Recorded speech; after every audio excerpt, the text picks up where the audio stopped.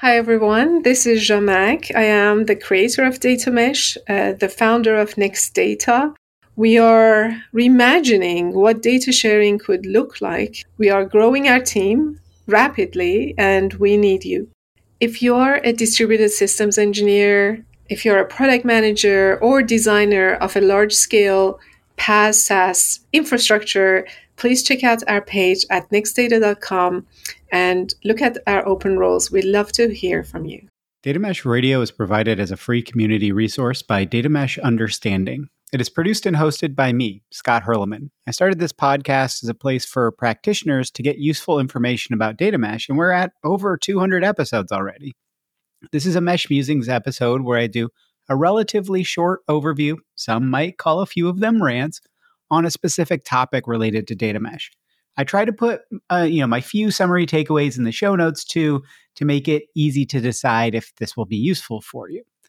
Quick reminder as well to hit the Data Mesh Understanding link in the show notes to easily review listings of past episodes you might have missed, that I've grouped up on different topics to make it easy if you want to do like a deep dive into governance or something like that.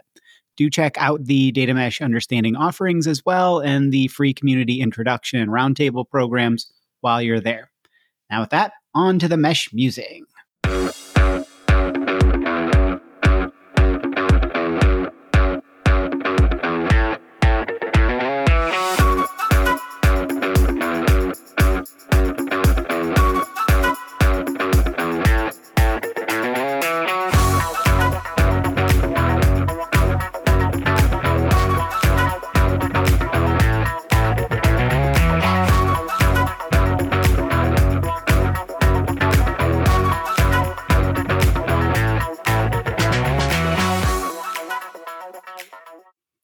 Data product success metrics, a kind of deep dive, Mesh Musings number 51.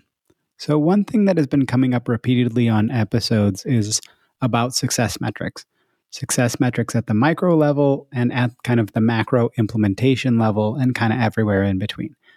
Let's talk about at that kind of implementation level next time, and maybe we can even find that kind of liminal, that in-between space or whatever, to think about success metrics at kind of a moderate, depth. But before we start on actual metrics I'm seeing and how you might implement them, I will put out that it's crucial to understand fitness functions when you think about measurement. Episode 95 with Dave Coles is all about fitness functions and how to use them. At the high level, they are small-scale measurement criteria used to test how fit something is for your target outcome. The second point I will start with is something that comes up a lot, and I highly, highly, highly recommend / encourage you to embrace. Measure something and iterate. You won't figure out what's perfect to measure and exactly how to measure it at the start, and that's absolutely okay.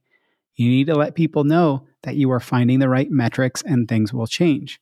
It's incredibly easy to fall into analysis paralysis, but that should be something you watch out for. Measuring something and improving on that is better than not moving forward on or measuring nothing.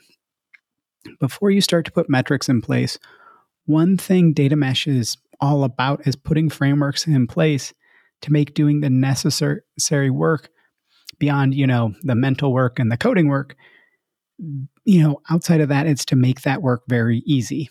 The hard work in a data mesh implementation for the domains should be about creating and managing the data products, not the infrastructure, not application of policies, all that stuff. Well, measurement of success metrics are part of what should be provided as best as can be by the central team. It's part of the governance mandate. You need to provide this stuff to measure success. That means in the platform and in the standards and frameworks. The central team cannot be the ones defining the actual success of a data product in and of itself, but they should be the one defining how metrics are measured against. Why? Because otherwise, standards and quality and things like that are totally different across every data product. Also, at the start, you won't have a good way of measuring a lot of what you will want. It's okay to build that out incrementally. Your metrics framework will suck when you launch. It honestly should suck or you've probably done too much work up front and you just didn't get going fast enough. So let's get to the metrics. I'll start with the top 3 that I think are the most useful to consider, but might be tougher to measure. Of course, these are only my opinions, blah, blah, blah. I can't be the one that, declares this to be correct, but it's what I'm seeing and it's what I'm thinking on this. The first is user satisfaction. At the start, this is probably doing something kind of blah, like Net Promoter Score, or what people call NPS, right? A lot of this is anecdotal evidence, and it's very hard to quantify. My 7 out of 10 could be, this is at best okay, but doesn't really meet expectations. That's kind of the US grading system. 7 out of 10 is bad. And your 7 out of 10 could be, this is quite good. There's room for improvement, but we're getting a lot of value out of it. So yay, 7 out of 10. But at the end of the day, and at the end of the data, maybe, I don't know, if users aren't satisfied and using it and driving value from it, it's a waste of work. I think this is where you start with simply user interviews and you ask that the data product owner and or manager meet with kind of registered users. You can listen to my thing about registered users in Mesh Musings number 42 or episode 188. But they should be meeting with the registered users every couple of weeks. And again, this is squishy, and one single bad review among 4 users can really drag a score down a lot. So use this with a grain of salt, but it's honestly the most or the second most important metric for me. Now, let's get to the third most important metric before we hit the other of the top 2. So drum roll, please. Okay. The third is data quality. Now, this is where you really need a framework for measuring, because data quality means things completely different to different people. So how you break down your quality metrics is crucial. Completeness, accuracy, etc. And this is, of course, where we will talk a tiny bit about, one we'll cover later, of delivery to expectations, SLAs, the data contract. But data quality is crucial to people feeling they can rely on a data product. So actually having metrics people can see is super important. And you can lean on the team to get better here. This is where you can have governance metrics like, did you do necessary documentation and things like that as well. So the other metric of the top 3 most important success metrics is business value / user value. Now, this is important, but hard as heck to measure. Pink Shoe at Vista, we did episode 174, all about their framework for measuring the value, the business impact of a data product. At the end of the day, if a data product is not driving value, not driving value even beyond the input costs even, it should not continue, or you should look to degrade it or figure out how to kind of balance that equation. If people are using a data product, but it's not actually driving anything, then it is an unsuccessful data product, even if people are using it. It can be a bit rough to hold this metric against the team that owns the data product, because what if the data product is great? It's that the use case was the thing that didn't meet expectations around value.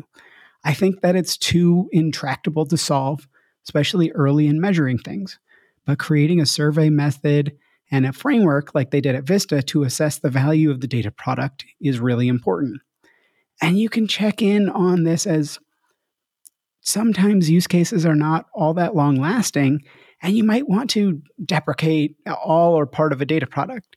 And it gives you some great bragging materials when it has multiple people confirming the data product is very valuable. The fourth most important metric for my grading is one that is actually quite simple if you get people bought into thinking about it, but it's still nebulous in a sense. Time to business outcome, or time to business decision. This is somewhat more important at the start of a data product's life, because that use case, it is, okay, when did we make our initial decision versus, okay, now I get to make this decision every couple of days because the data product's already there. it gets a little bit squirrely there. But thus, it is more of a team metric, and yes, a crucial platform metric, which we'll cover in that next episode about, measuring kind of your overall success metrics. But as you think about moving forwards, as people rely more and more on a data product, the ability to quickly make decisions based on the data it contains is crucial. If you are running experiments, if the data product doesn't have things served in an easily consumable format, that's a bad indicator. This is, again, something where you need to canvas users, but you can get a general sense of how quick are people able to kind of leverage this and get to something that they need. Juan's Rosiers in a very, very early episode, I think episode 5, talked about pushing the work back into the data product, that the consumer shouldn't own a whole bunch of the work. They should push that back into the data product so other people can leverage that kind of analytical work as well. So the fifth most important metric, again, in my rubric, is delivery to expectations, such as meeting contractual obligations and SLAs and things like that. This is closely tied to the data quality because many of your SLAs will be tied to data quality metrics. And this is also tied to user satisfaction. But the difference here are that you want an overarching batch of metrics, not only quality metrics. What about uptime? What about performance? What about timeliness of updates? Are you making breaking changes a lot? Do you have a response time to grant SLA access you aren't meeting, MTTR, or mean time to recovery when there is an issue? Detection of error and how quickly you do that, etc. This is where you really look at creating a scorecard. And to start, this will be a pretty bad scorecard. It's just not going to be that useful. But this is your dashboard of health around your data product. This is where you can measure against quality of documentation as well. So this is where you get going on this. Again, so much of what I'm saying here is get going and understand that this is where you want to build in the direction of. But just like you don't start with all of your data products built, you're not going to start with all of your success metrics built. The sixth most important for me is closely tied to user satisfaction. Time to serve new requests or time to change or update the data product, from a versioning standpoint. It's hard to put an exact label, but as people are asking you to update the data product, what is the cycle time on that? How responsive are you and how quickly do you react to do that? Again, this is tied to user satisfaction, but it's a bit more of a concrete measure, but it is kind of just a one-off measure. And if nobody is really asking you to update, then you don't have a metric to measure there. So, it's not as important, I don't think, depending on how quickly things are changing and how often most of your data products are being updated. And the seventh most important, at least of the ones I could think of, is usage. This is the one everybody talks about because it's the easiest to measure and thus the one people start with. In a vacuum, usage is a useless metric. If something is leveraged once a quarter, but it's used to make a super critical business decision or to power regulatory reporting, that could be far more important than a data product that powers one figure in the sales dashboard, the CRM system, and it's on a customer page, but 100 metrics get pulled in and nobody looks at this one figure, but it gets, accessed, quote unquote, hundreds of times a day, thousands of times a day, right? Still, usage is important, not in a vacuum. What were the expectations of usage and what are the realities of usage levels? It's still a useful metric and it's probably the one you want to start with because it's a concrete metric, it's numbers, and you can get people kind of around that and start to rally around measuring again. So let's sum all this up. At the start, it's more important to start measuring than it is to measure the right things. Do not let analysis paralysis hold you back.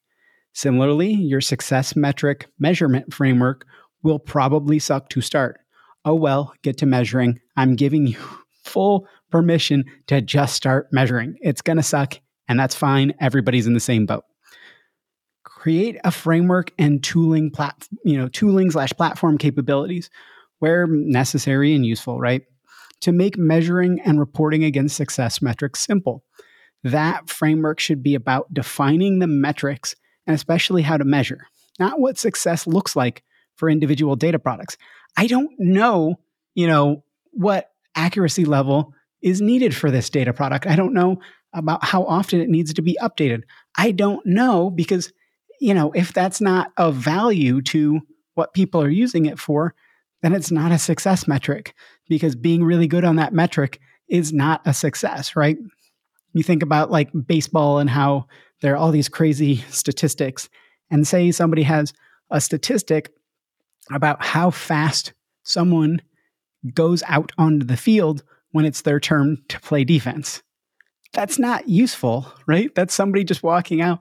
That's not a success metric. It's just a metric. Another one, just use fitness functions. Just look into them. They're the easiest way to start to think about this, because you can do them in kind of a micro level, and you can just try different fitness functions out and go, is this actually useful to measure? Can we measure it? All of that. And then finally, good metrics to consider: user satisfaction, user value, data quality, time to business decision, delivery to expectations, time to update. Again, that can be squishy. And finally, usage. So hopefully that's useful for you. Hopefully that gets you permission to just start going and measuring, and that you're not going to be very good at this at the start. Nobody is. I haven't talked to a single person who thinks that their measurement framework is fully baked, even the ones that are 3-4 years into their implementation. So just go out there and start measuring. With that, Scott out. Hopefully that was a useful mesh musing for you. Please do rate and review the podcast. It really does help. And if you'd like to get in touch and see how I can be helpful to you, check out the show notes. I'm pretty easy to find. As I mentioned, there are some great free programs, in addition to some very affordable things around implementer intros and roundtables on the Data Mesh Understanding website. As always, if you have suggestions for guests or topics, please do get in touch. Have a wonderful rest of your day. And with that, now on to the funky outro music.